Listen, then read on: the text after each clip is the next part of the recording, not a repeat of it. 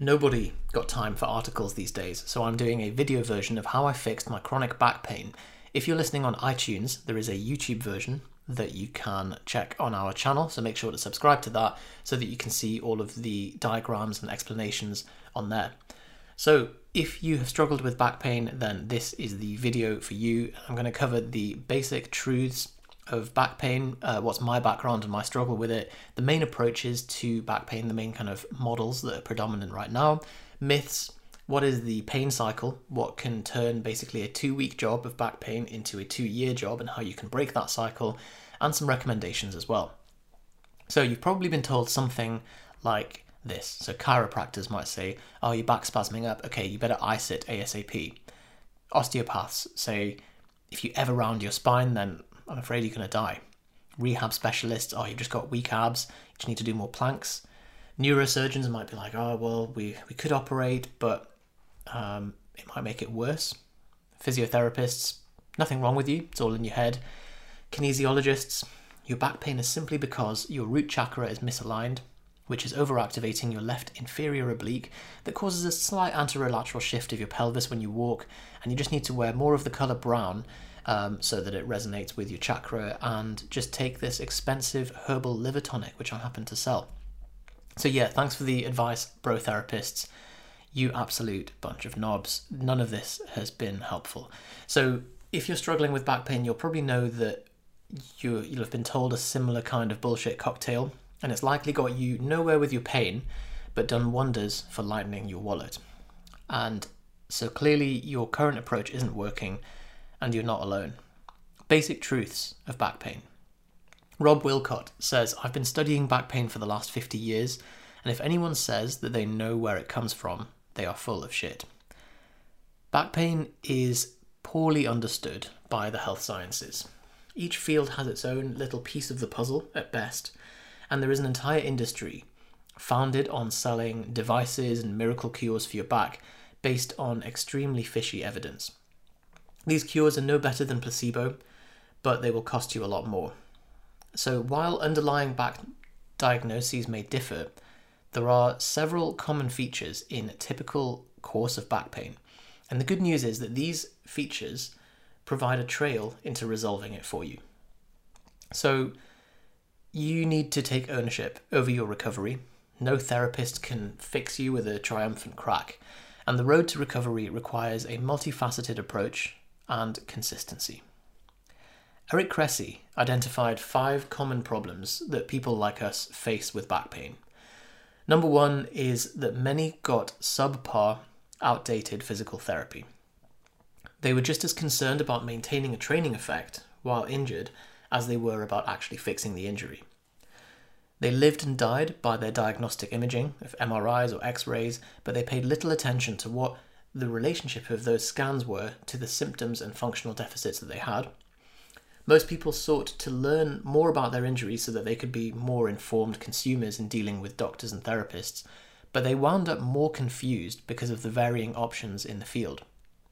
They were looking for direction on how to progress back into regular training, but all that most of them could seem to do is get contraindications from their clinicians, like don't do this, don't do that. So while I can't diagnose your specific issue, I've been round the houses with my own back pain, and several of my own clients, in person and offline, have been able to fix their pain too. This article will hopefully save you the journey of dead ends and help you to claim your life back. So my background. You might be thinking that if the experts haven't nailed the pain, then who is this presumptuous swine with fine rhymes opining on the spine? I am speaking foremost as a patient who just happens to be trained as a doctor and a sports massage therapist, but I'm sharing my experience of chronic radicular back pain. Professionally, I have treated several clients with back pain as a sports therapist with the approach that I'm going to cover. But ultimately, this journey has been born out of a tearfully obsessed personal need to get out of pain myself, which turned into an intractable curiosity to get to the bottom of such a common but poorly managed pandemic. So I truly understand what you're going through, the physical pain, the existential frustration, and the endless chase for an answer amidst murky evidence and conflicting recommendations. being fobbed off by health professionals and feeling like you're just going to be in pain forever. And the pain itself is so axial, it's so inescapable and right up in your grill. It's like Satan, the Prince of Darkness himself, has skewered you with his fiery poker to get into the very axis of your being. So I've had chronic, severe, flexion-intolerant back pain for about 8 years following a gymnastics injury when I was 19. And I thought that I would carry it to my deathbed. Flexion intolerant, by the way, is when you're rounding the spine and that's what reproduces the pain. What happened was the deeper down the rabbit hole that I went, the more I saw that the mainstream approach has often got the whole thing backwards. I received a wacky range of diagnoses, from quadratus lumborum tear to weak abs and glutes, facet joint syndrome, psychosomatic, told you just need to have a positive attitude, poor activation of the left internal oblique were a few of them. And as my understanding grew and my medical training progressed, I started to see through the fanciful language of these diagnoses.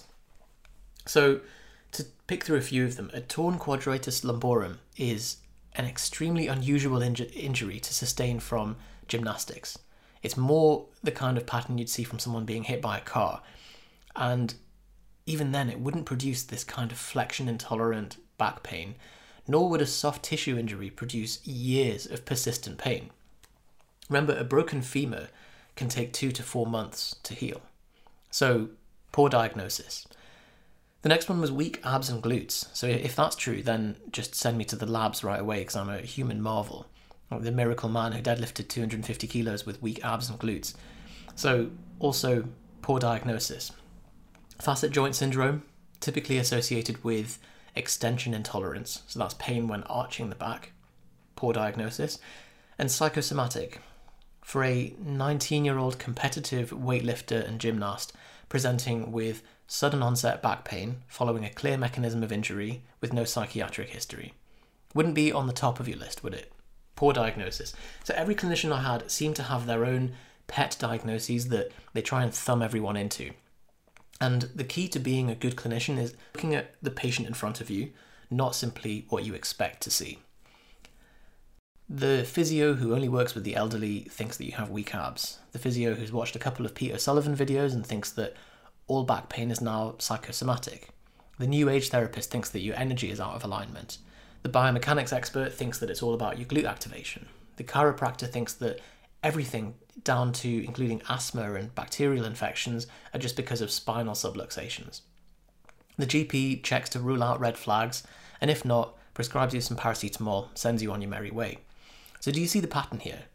Every clinician means well, but they have a certain set of tools in their box. And this is why you need to take ownership over your pain. Don't get sucked in by any of the explain all theories, as tempting as they might be, because it is a lazy thinker's trap.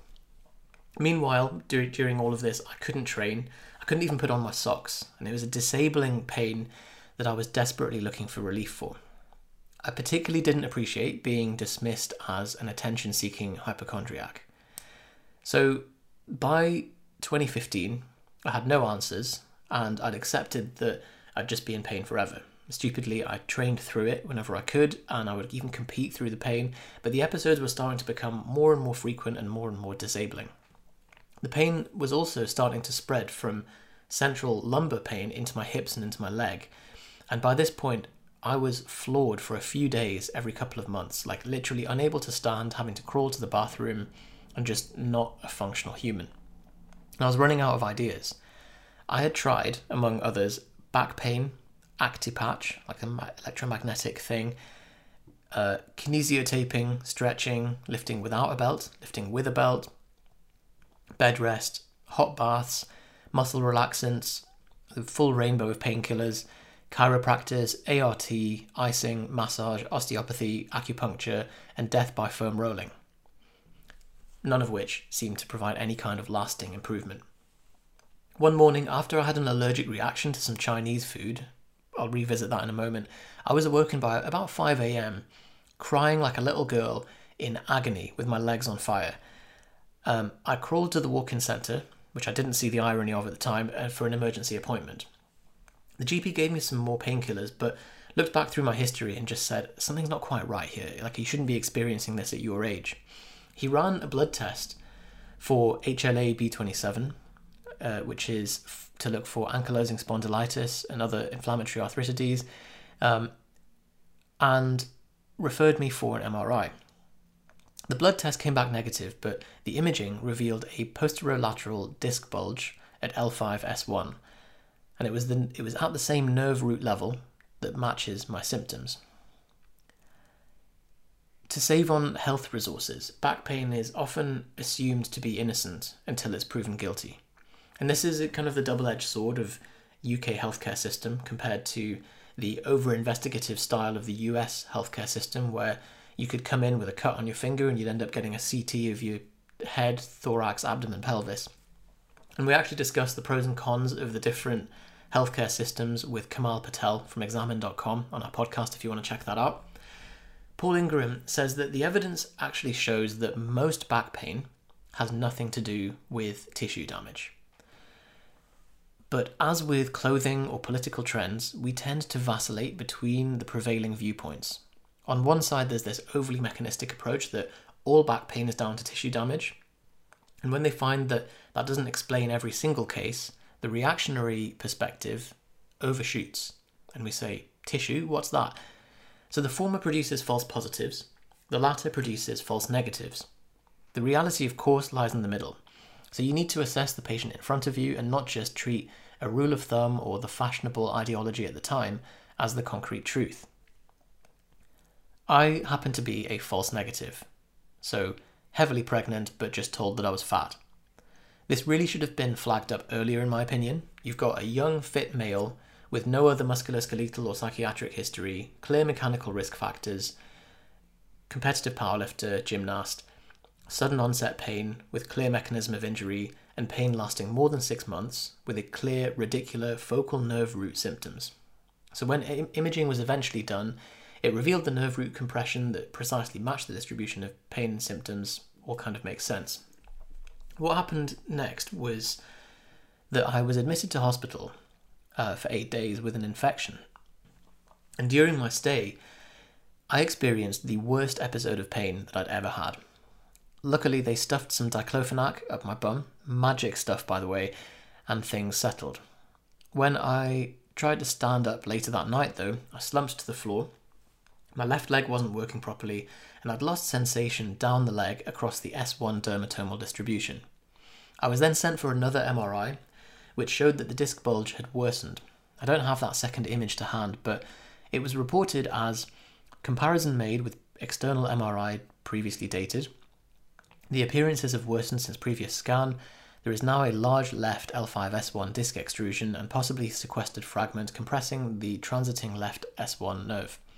No significant further disc bulge or stenosis. As before, there is a moderate non-compressive loss of height in L3, L4 and L4, L5. Conclusion, S1 nerve root compression. Most likely, the cause of this exacerbation, in my opinion, was the narrowing of the nerve root space precipitated by prolonged bed rest, systemic inflammation, and from the infection. So for the next 6 months, I had lost plantar flexion of my left foot, so I couldn't extend my foot, and I developed a bit of a pimp limp. I couldn't walk properly, let alone return to gymnastics or lifting, and I ended up going on a 10-day Vipassana retreat straight after hospital, where I just stewed for days thinking about my new life as a disabled person. The prospect of having to get my car adapted to have the brakes on the steering wheel. The good news is that the data actually shows that larger disc bulges have a better recovery chance than small ones.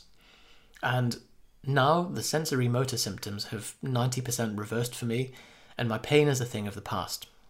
So after putting off writing this post and delivering this to you for a long time, I kept having requests to publish it, and I feel like it's my duty to cover the lessons and strategies that I've learned to fix your back pain.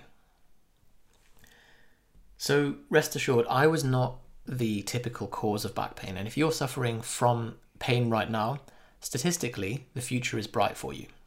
Typically, mechanical back pain resolves on its own within 6 weeks. There are a few schools of thought that come into and out of fashion. They all carry a sliver of truth, but it's not the whole picture. And really it's the combination of factors, plus a pinch of bad luck, that turns a back tweak into a chronic pain in the ass. Understanding this will help you to unravel your own pain and get you onto the road for recovery. But first we need to get clear. Stu McGill says there is no such thing as non-specific back pain. The cause just hasn't been discovered yet. So clinicians blindly shotgunning treatments in the hope that something sticks suggests that they don't really know what's going on with the pain. Once we have a clear pathophysiological mechanism, we can orient and target the treatment around a verifiable model. Therapeutic eclecticism is a sign of diagnostic incompetence. John Sarno. Back pain often has three parts to it. So the predisposing factors, the trigger, which is the precipitant, and then the thing that keeps it in existence, the perpetuating factor. Predisposing factors can include your anatomy, your posture, your activity, your risk factors. The precipitant, the trigger, is often mechanical. So people will often say, oh, I tweaked my back picking up the kids or deadlifting or gardening. And the perpetuant is normally a combination of mechanical and psychosocial factors. Hence the ugly term biopsychosocial model of back pain. So poor movement patterns irritating the initial injury, avoidant behavior creating the fear avoidance cycle, and we're going to cover all that in a second. But first, the mechanical model. Stu McGill is the BNOC when it comes to practical management of mechanical back pain in athletes. And it's worth checking out his books. So while there are medical genetic causes of back pain, inflammatory arthritis, malignancy, infection, cysts, Kundalini syndrome, trauma, we're just discussing the run-of-the-mill form of back pain in this. So predisposing factors for mechanical pain, a risk factor that puts you at higher risk of pain. So things like family history, risky activities, weightlifting or manual labor, training or movement habits that create abnormal length-tension relationships in the muscles. So for example, an imbalance between your anterior and your posterior core, which lead to more muscle tension and eventually repetitive strain and pain. So are you at risk? Well, if you follow us, you likely lift weights, and lifting weights is a predisposing factor. Flexion intolerant pain is more common in lifters who spend more time in a loaded anterior tilt position. So things like squats and deadlifts and their variations. Lordosis, monkey butt posture, arises from hypertonic lumbar extensors, tight hip flexors, producing this abnormal front to back length tension relationship. Someone with tight hamstrings might form a compensatory lumbar kink under load where the lower back flexes or rounds. And this is where the hamstrings are not flexible enough to accommodate a deadlift start position, for example. So why don't all weightlifters herniate a disc? It's just a game of risk. So just because you cross the road doesn't mean that you'll get hit by a car. Precipitating factors. So McGill is known for the life cycle theory of vertebra. It's the idea that a spine can only undergo a certain number of flexion cycles in its lifetime before it gives out.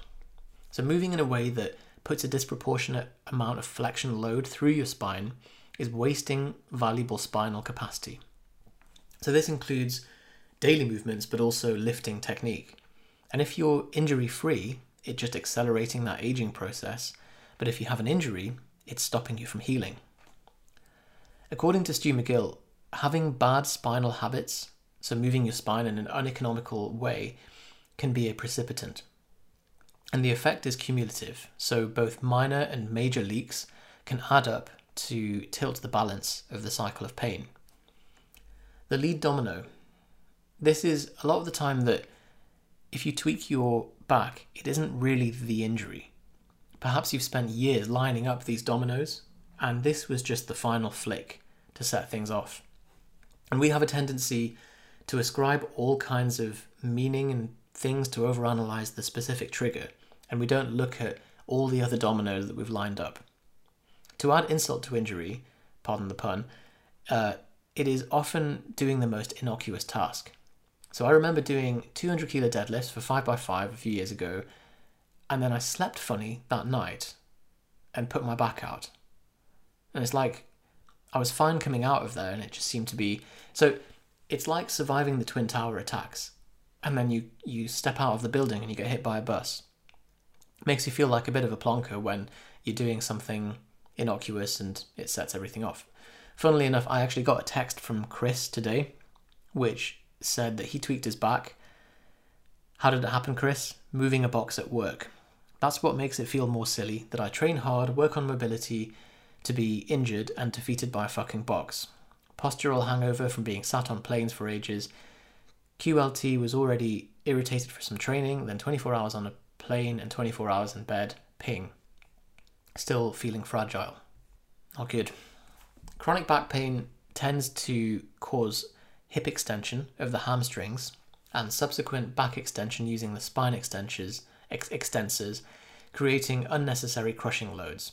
Gluteal muscle reintegration helps to unload the back. That's from Stu McGill. Ties into this spinal capacity issue. And his data shows that flexion rotation movements were the worst offenders of disc damage. Twisty sit-ups, anyone? His treatment and exercise plans revolve around removing the offending exercise triggers, then identifying and eliminating leaks to spinal capacity, moving on to corrective exercise, rebuilding spinal endurance, stiffness and stability, ingraining new movement patterns, safely loading those new movement patterns, and then returning to the sport with that improved pattern. I loved this because there's finally a method to get back to functioning as I was. Before we go on, perpetuating factors. So what are these kind of improved patterns that he's talking about? Well, the goal is to develop and to adopt the muscular patterns of somebody who is pain-free. Kind of like fake it till you make it. Back pain sufferers, even people who've had a history of back pain and no longer in pain, have observably different and distinct muscle activation patterns to those without back pain. Ironically, if you have back pain, you likely use your spinal erectors more in day-to-day tasks than non-sufferers. And the hips get lazy. So in a phenomenon that is beautifully named gluteal amnesia. The corollary is true for non-sufferers. So there's more hip activation and less back activation. Yep, I said it. So those with back pain are lumbar dominant in their movement. Those without back pain are hip dominant. While not everybody agrees with McGill, there is a process informed by a mind-bogglingly huge amount of data in his complex lab and cohort studies with athletes to arrive at his conclusions, which include some really interesting links. First of all, flexibility is actually correlated with back pain. Secondly, maximum strength is not protective of back pain. Spinal endurance is protective, and the ability to rapidly generate core stiffness. Finally, gluteal amnesia and overactive spinal erectors is present in those with back pain and the reverse for non-sufferers. So hang on, did I just say that strength is not protective of back pain? Well, rustle my jimmies. You mean all the T-Nation hype was wrong? I thought that I was bulletproofing myself all these years by squatting and deadlifting. Turns out it's not as simple as that. There probably is some protective effect from lifting weights, but this is most likely offset by the fact that you're lifting 4 times a week, only to spend the rest of your day with poor spinal habits, slouched in that office chair. You maybe got imbalanced training programs. If your technique or leverages are unfavorable, then deadlifting might be worsening the problem. Max strength style lifting has been shown to functionally repurpose muscles in the spine from oxidative endurance style fibers to glycolytic fast twitch fibers. This is great for letting you snatch more, but not so good for minimizing your risk of back injury. Weekend warrior syndrome is a particularly big factor, and someone who is sedentary for most of the week is then who has spaced out intense exercise is at high risk. So when you account for the above, you can see why posture is often unfairly blamed. Posture can often be the effect rather than the cause, and there are distinct benefits to improving it that I cover in Posture 101. Check that out on the channel or on the website. So that's it for mechanical back pain. How about psychosocial causes? This is the next piece of the puzzle.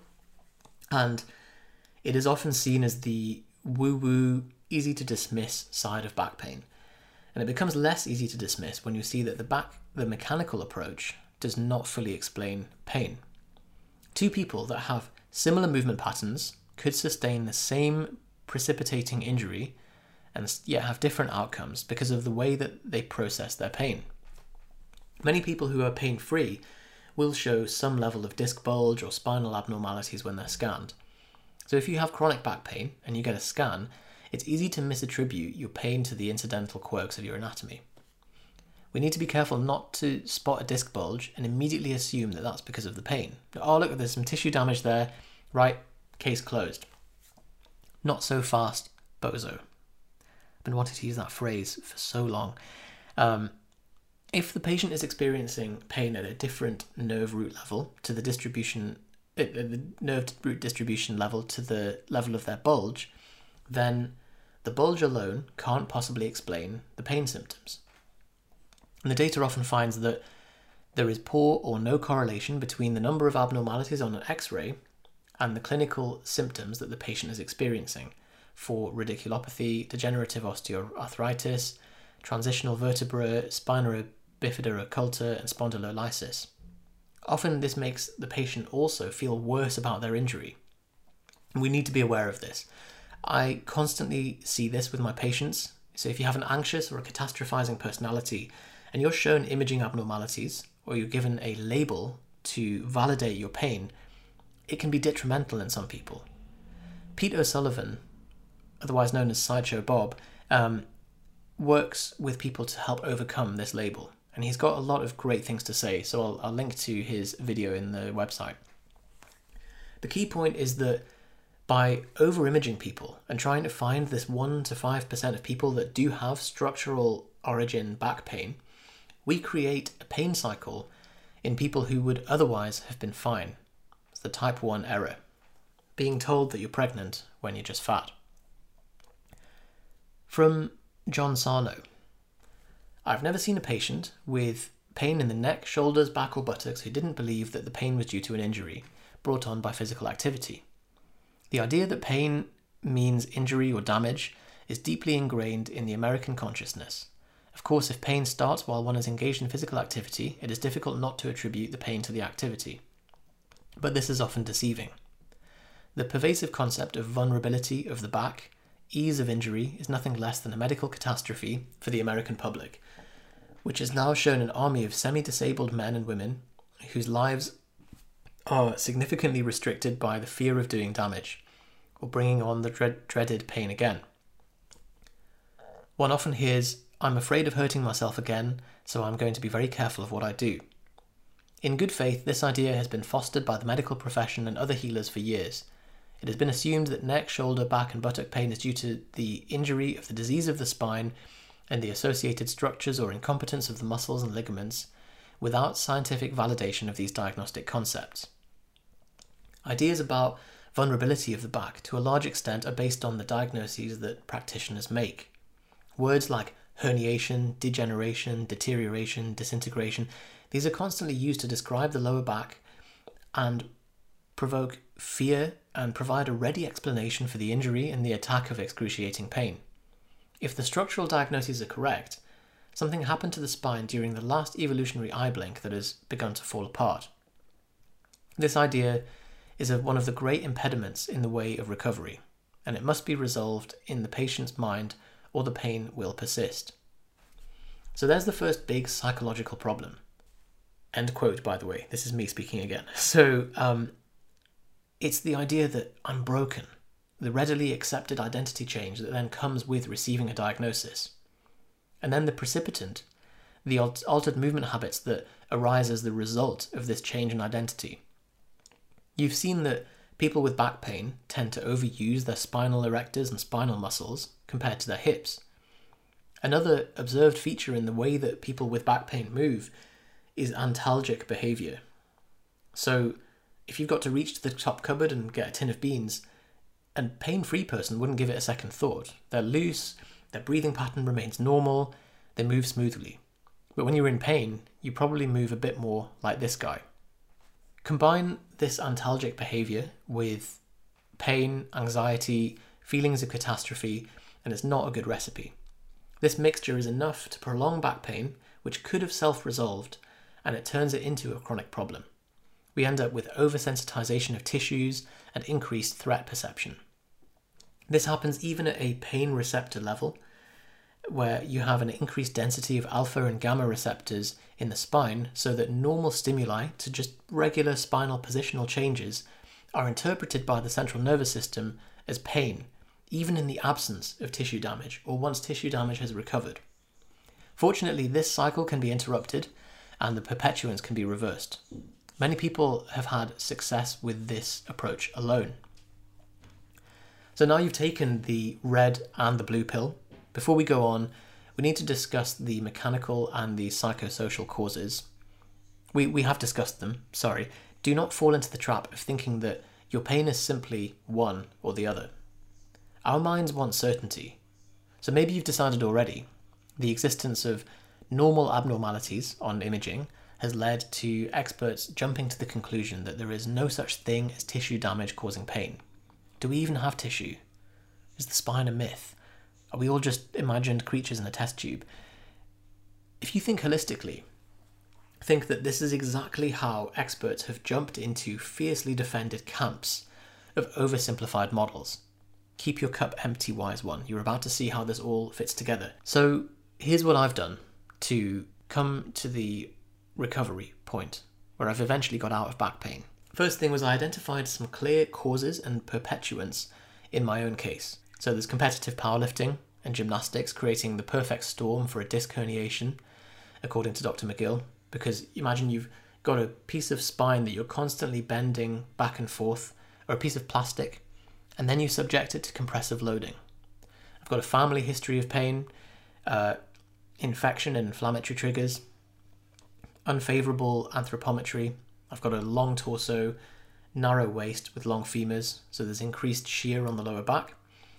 Poor scapular mobility combined with heavy overhead pressing, which results in an arching of the lower back and more force going through L5 and S1. I've got basically non-existent lumbar spine range of motion, so the upper back tends to take the flak during deadlifts. An injury is most likely to occur at a point where the spine goes from an immobile section to a mobile segment, hence L5-S1 being a very common source of injury because that's where we go from the usually mobile lumbar spine to the fused sacral spine. Here's a picture of me deadlifting 240 kilos after being told that I have weak abs. It's all in your head, is what they said. Couldn't possibly be anything to do with the fact that you're sitting at a desk all day and then trying to pick up 240 kilos. While I adopted antalgic, pain-avoidant behaviour during my flare-ups, fortunately I didn't have many psychological risk factors and I didn't fall into the cycle of catastrophizing. So when the flare-ups came, they tended to improve, but then I was just triggering the pain again and again with the loading of the spine and training through the pain. No pain, no gain, stupidly. So perhaps this sounds like you. Maybe this is something you've gone through yourself, but by following the method below, I've been able to bring myself out of pain and I've had no major flare-ups for 2 or 3 years and my day-to-day pain is basically negligible. So I'm back to doing fun activities like this. I'm confident that you can achieve a good result as well, but I'm going to be straight with you. The reason that you likely won't succeed with my recommendations here is not because of your back, but because of your ego. The movements here are boring and you're going to have to stop picking the scab. This can be the hardest part if you are a die-hard bodybuilder or pifty wifter. You are going to be really wanting to get back into training as soon as possible. And you need to make the conscious choice right now. Do you want to heal from your back? Or do you want to continue limping along out of gains FOMO and trying to train through this? Make that decision today. And before starting, obviously, you need to see your doctor, rule out dangerous causes. So before trying to manage this yourself, you need to rule out any of the red flags, which would be trauma, unexplained weight loss, neurological symptoms, if you're over 50, if you've had a fever associated with the back pain, if you're an IV drug user, if you've used steroids in the past, so corticosteroids or anabolic steroids, and if you have a history of cancer. Then, if you do get scanned, take your imaging results with a pinch of salt. Listen to your doctor, and if you're feeling anxious, just tell them about it. Ask for their perspective.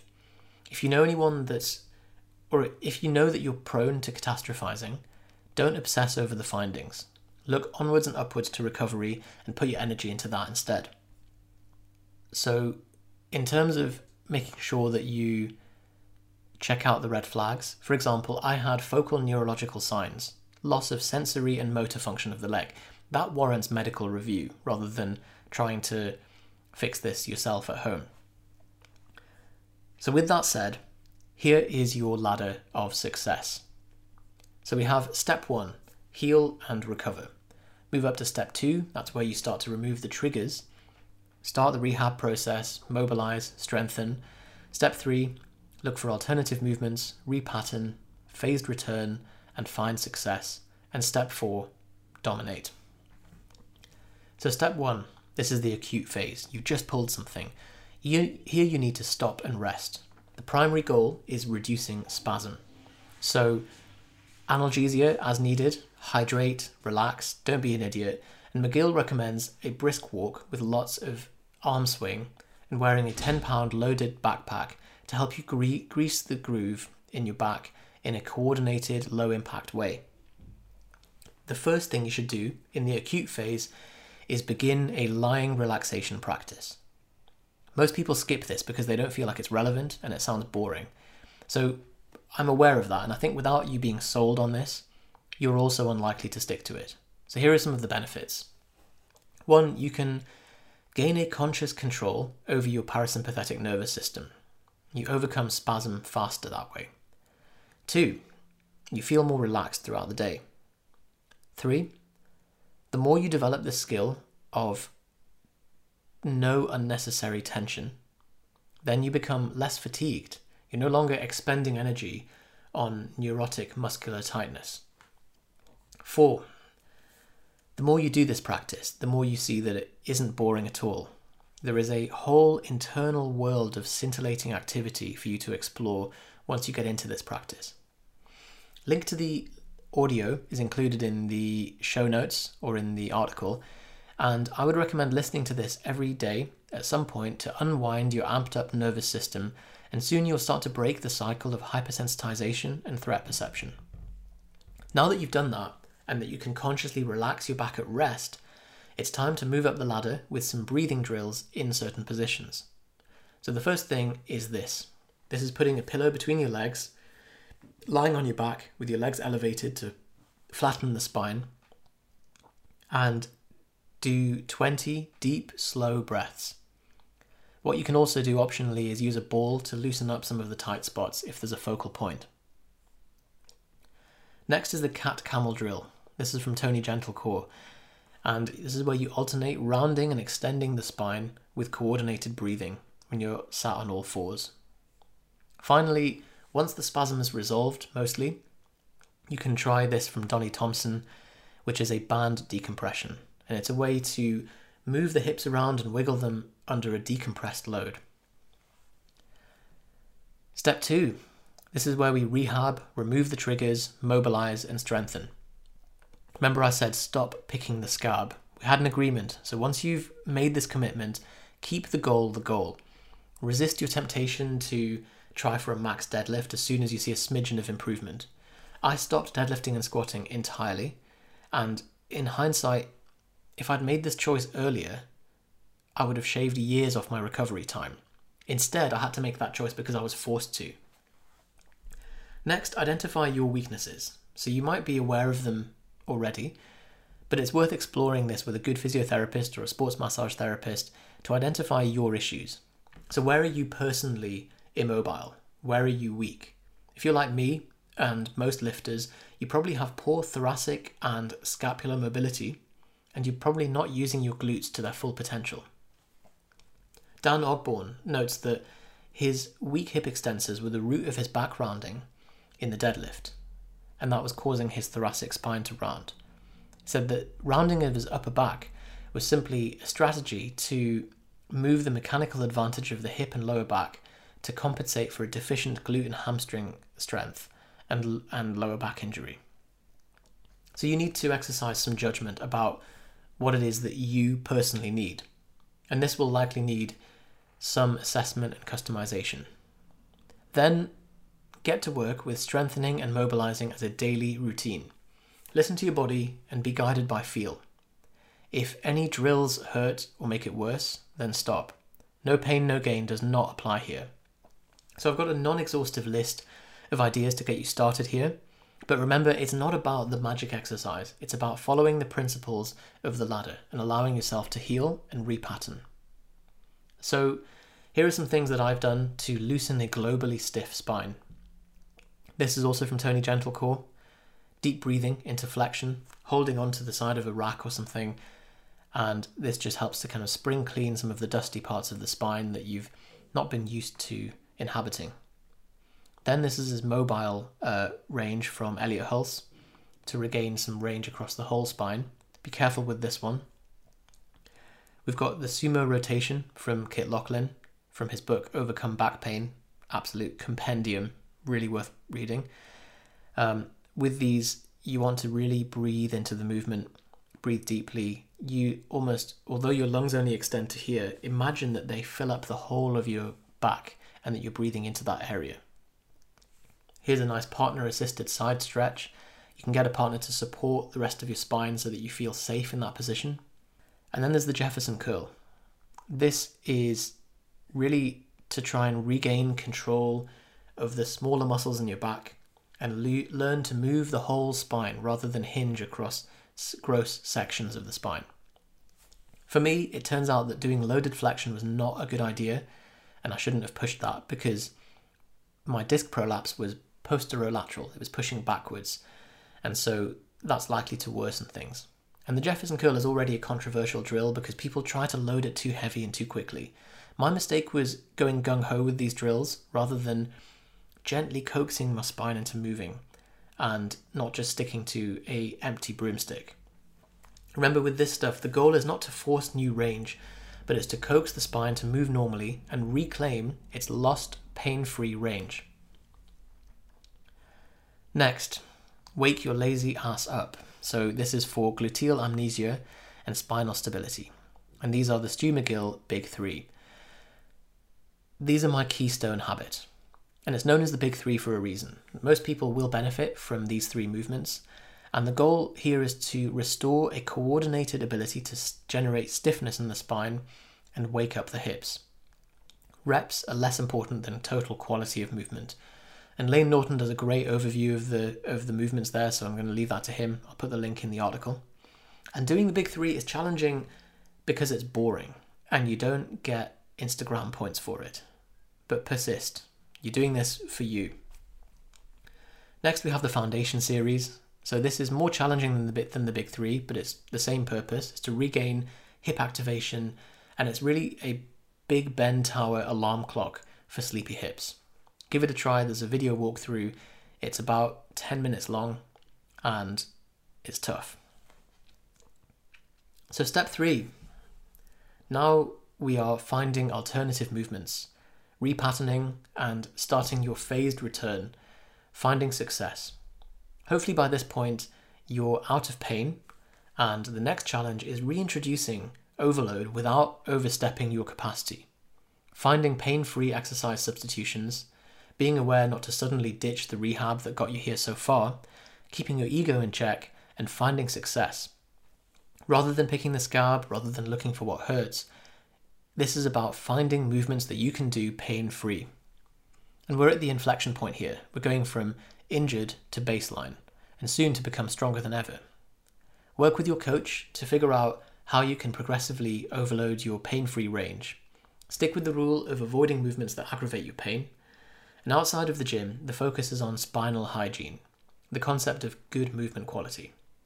If you're prone to just melting into your chair at work, consider a lumbar support like the one that I'm using here. If you can see that. If you're listening on iTunes, you will not be able to see that, so go on YouTube and have a look. And take your new hip activation into your day-to-day movements. You're always practicing something, consciously or not. So create these new movement habits that now match the muscular activation patterns of somebody who is pain-free. Finally, step 4, dominate. You have made it. So this is really about you deciding on the cost benefit of your previous training program. Many of Stu McGill's patients have been able to return, compete, and hit PBs in powerlifting. For me, I've been there and done that with competitive powerlifting. I don't see the utility in continuing to push heavy deadlifts and just load my structures more and more. I had the wake-up call that I needed, that trying to squeeze out an extra 2.5 kilos a year while I trained through pain and losing function of my leg just isn't worthwhile for me. Maybe it's different for you, but considering the diminishing returns that you get from training goals, do I still recommend that others lift? Yeah, absolutely. Like, you stand to gain so much strength, physique, confidence, and health going from 0 to twice body weight squat. But you gain less of that going from twice body weight to 3 times body weight. And then you spend the next 5 years going from 3 times body weight to 3.1 times body weight. Not so much. Not really worth it. So for most, there is more satisfaction in using this as a chance to say, have I hit the top of my game in this particular area? And is it better for me if I switch training goal and move forward? But you do you. So there we are. That is the 4-step process to improving your back pain. I'm at stage 3 right now. I resisted doing the rehab exercises and I trained through injury for too long. I ignored the pain and I set myself back several years. And I hope that this can prevent you from or help you to avoid making those same mistakes, and that you can become a pain-free pro pain athlete very soon. As always, if you want personal guidance with anything we've mentioned in the article or anything else that we discuss on this channel, then please get in touch to see if we have any coaching spots available and see how we can best help you. I'll also include some further reading and some recommended books and articles, podcasts and things in the article as well. All right, speak soon.